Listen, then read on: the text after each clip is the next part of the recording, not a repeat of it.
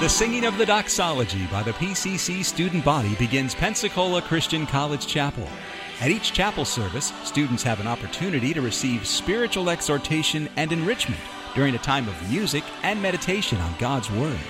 This podcast shares selected recent chapel messages from guest speakers, faculty, and staff. Welcome to the PCC Chapel Podcast. For the few times that we've been together this semester, we have been in the book of Ruth, and that's where I'd like for you to turn this morning. The book of Ruth, chapter 4. So as we come to the end of the semester, as we're winding up our classes, as we're beginning to study for final exams, and then having our summer plans somewhat set in place, I thought this would be a good time to just follow where the book of Ruth concludes. As we looked at the lives of Ruth and then the lives of Boaz, the life of Boaz, we drew some principles, if you'll remember. In the lives of both individuals, there are some biblical principles that were identical, whether we're talking about Ruth as she's coming into the land, whether we're talking about Boaz who was already in the land. There were some characteristics of their life and their walk with the Lord that are worthy to emulate. And that as we think about what the Lord has for each of us from this point forward, the choices to live right in light of God's Word and the choices to do right in the light of God's Word can bear some very long-lasting consequences. Now, usually when we think of consequences, we think of negative consequences, and that is indeed true as well. And so many of the things that we discussed this morning, if it's taken in a negative light of what happens when we do wrong, the long-lasting consequences can indeed come forth. But we're going to look at Ruth and we're going to look at Boaz. And in Ruth chapter 4, we're going to see how the Lord used their right choices, their biblical choices, to have consequences in their lives and in the lives of those around them. Now, as we look at some principles from the life of Ruth and the life of Boaz, again, they were identical, and so I'm going to lump them both together by way of review. There's nothing like reviewing messages over a 4-month period of time, but we're going to do it. In the life of Ruth and in the life of Boaz, we saw from the scriptures that they both individually and together, when they got to know each other, they both did right even when others did not. Do you remember us covering these points? Even when others weren't doing right, in the day of Judges, when the majority of Israel were doing that which was wrong, we have a man by the name of Boaz who didn't cut the corners. In the vast majority of the land of Moab, when it would have been nothing for Ruth to break off ties with her mother-in-law so her mother-in-law can go back to Israel and she can stay with her own people, Ruth says, "Your God is my God, your people is my people, I'm not leaving." Both individuals did right even when others weren't doing right. Both did right when no one was looking. Whether it was Ruth and was just her and her mother-in-law, or whether it was Boaz and the few people that he had serving with him there, they did right even when the vast majority of those around them weren't looking. Boaz and Ruth, whether separately before their paths came together or whether together as they were making choices with one another, Ruth and Boaz did right even when there were no immediate rewards in sight. Ruth made the choice to stay with her mother-in-law even when it didn't benefit her at all. Her mother-in-law even told her, Naomi said, "I don't have any children. When you're coming with me, you're pretty much sealing your fate."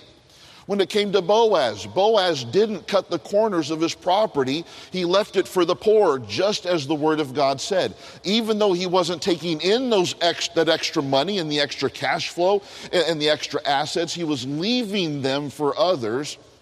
It allowed opportunity for someone like Ruth to come and to glean in his fields. Even when they didn't see rewards in sight, they did what was right. Both of these individuals, Boaz and Ruth, also did right out of conviction, not out of convenience. They made a choice both individually before they met and after they met as they were making life-changing decisions about what the future would hold for them. they both made a choice to do right out of conviction. It was not convenient for Ruth to wait that extra night to see what the nearest kinsman would say.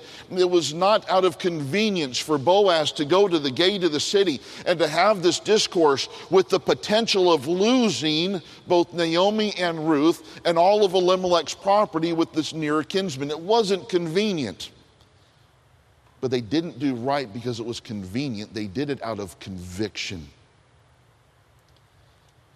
Ruth and Boaz both together, and before they met individually, they did right one day at a time. While they had long-term goals, they understood that obeying the Word of God one day at a time, they were allowing the Lord to work with what would come in the future. They had plans and they had goals, they had desires, they had heart desires, and they had wishes and they had dreams for something that has not yet come.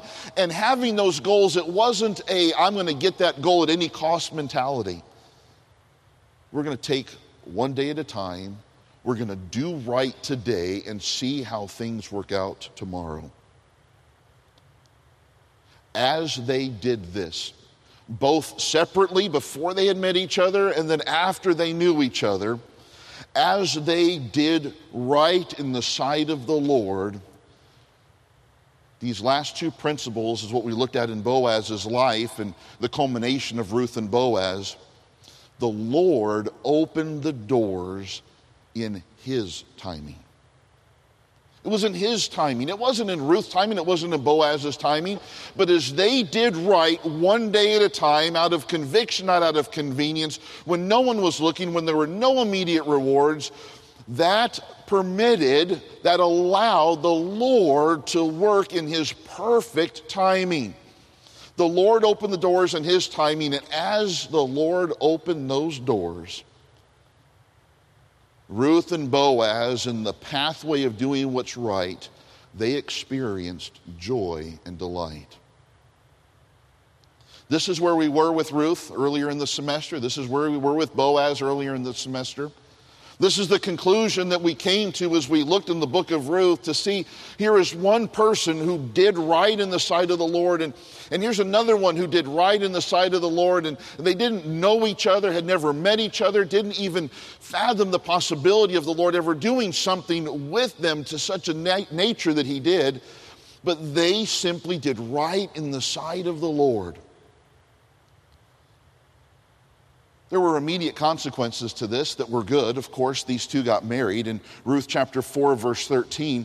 So Boaz took Ruth, and she was his wife, and he went in unto her, and the Lord gave her conception, and she bare a son. Now, that verse might seem so quickly read, but understand, this was as far from either one of them as a possibility as could be. If you'll remember, Naomi told Ruth, by coming with me, you are pretty much leaving yourself to widowhood for the remainder of your life, barren and childless. And you can tell in Naomi's own responses to her people when she came back that Naomi didn't view Ruth as much. As a matter of fact, when she came back to Bethlehem, if you'll remember in Ruth chapter 1, she said, I've come back empty. I have nothing. So that verse, when it says that Boaz and Ruth became husband and wife and they bear a child, it wasn't just something that happened because it was just a happenstance. These two committed to do what was right. But the consequences weren't just for the husband and the wife, Ruth and Boaz. And this is where I'd really like for us to focus our last couple of minutes this morning. And we're going to look in verses 14 and 15, and we're going to see the consequences of their right living in the sight of the Lord. As we look in verse 14 of Ruth chapter 4, and the women said unto Naomi, notice this phrase, blessed be the Lord. So as Ruth bare a son, the women of that town, the women of that neighborhood, the women of that area, they came to Naomi and they said, blessed be the Lord. So who was it that received the credit? Who was it that received the glory for what was accomplished? It was the Lord. The hand of the Lord was so clearly evident in everything that took place because two individuals, they made a resolution in their heart to do what was right. And because of that, and we use this word, and the scriptures use this word, and sometimes as we sing it, we don't think about the word. But because Ruth and Boaz did what was right, the name of the Lord was magnified. It was magnified. It wasn't just a matter of happenstance and coincidence. Blessed be the Lord. This is the work of the Lord. Blessed be the Lord, we find in verse 14, which hath not left thee this day without a kinsman, that his name may be famous in Israel. We're going to look at two consequences of their right living, and the first one is found here in verse 14. And as Ruth and as Boaz lived right in the sight of the Lord, and as their life magnified the Lord, their right doing ministered to the current generation. What they did encouraged others in that day in the Lord. Blessed be the Lord. Look what the Lord has done. Well, that is just the result of a number of smaller and larger decisions made early on. The fact that Ruth and Boaz were husband and wife and they had a child, that was just the tip of the iceberg. There was an enormous amount of decisions that were made under the water when nobody was looking. And because of that, when it came to what the Lord did so clearly seeing, people in that generation saw, here's two people that did what was right. Blessed be the Lord. This day, Naomi, you've been left without a kinsman, that his name may be famous in Israel. Today, with the birth of this child, there is a kinsman now. Blessed be the Lord. The Lord's hand was in this. They ministered to the current generation by doing what's right. But let's look one more verse into verse 15. The Lord was magnified through the life of Ruth and the life of Boaz, and as he was, look what verse 15 says, and he, speaking of this child, Obed, and he shall be unto thee a restorer of thy life and a nourisher of thy old age, for thy daughter-in-law which loveth thee, which is better to thee than 7 sons, hath borne him. Not only did the right doing and the right living by Ruth and Boaz magnify the Lord so that the current generation was ministered to, but this next principle is exceedingly important.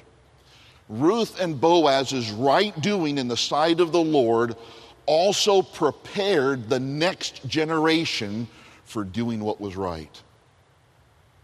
Look in verse 15. They're speaking of the child that was born, a child that has not made any right decisions, that's not made any wrong decisions, a child that had no say whatsoever into the immediate circumstances he was born into. That child had no say who his parents were, who his grandparents were. That child had no say into what Ruth and Boaz did before that child was born. And yet here in verse 15, that child is being set up to do what's right. There's no question about the inheritance being passed down to Obed from Boaz and Ruth. Furthermore, there's going to be no question when Obed has a child named Jesse, that Jesse is going to receive the inheritance. And there's going to be absolutely no confusion when David sits on the throne and David's generations to come, that the son of David of the tribe of Judah would one day rule and reign. They gave that next generation a testimony of doing what's right. And student, today, if we can leave with the principles of Ruth in our minds, Ruth and Boaz did what was right. It ministered to the current generation, but it set the next generation up for right doing as well. May we resolve to do that in our hearts also. You've been listening to a message from Pensacola Christian College Chapel. You're welcome to pass this sermon along to others. Please don't charge for it or alter it without written permission from Pensacola Christian College. For additional information about PCC, visit us online at pcci.edu.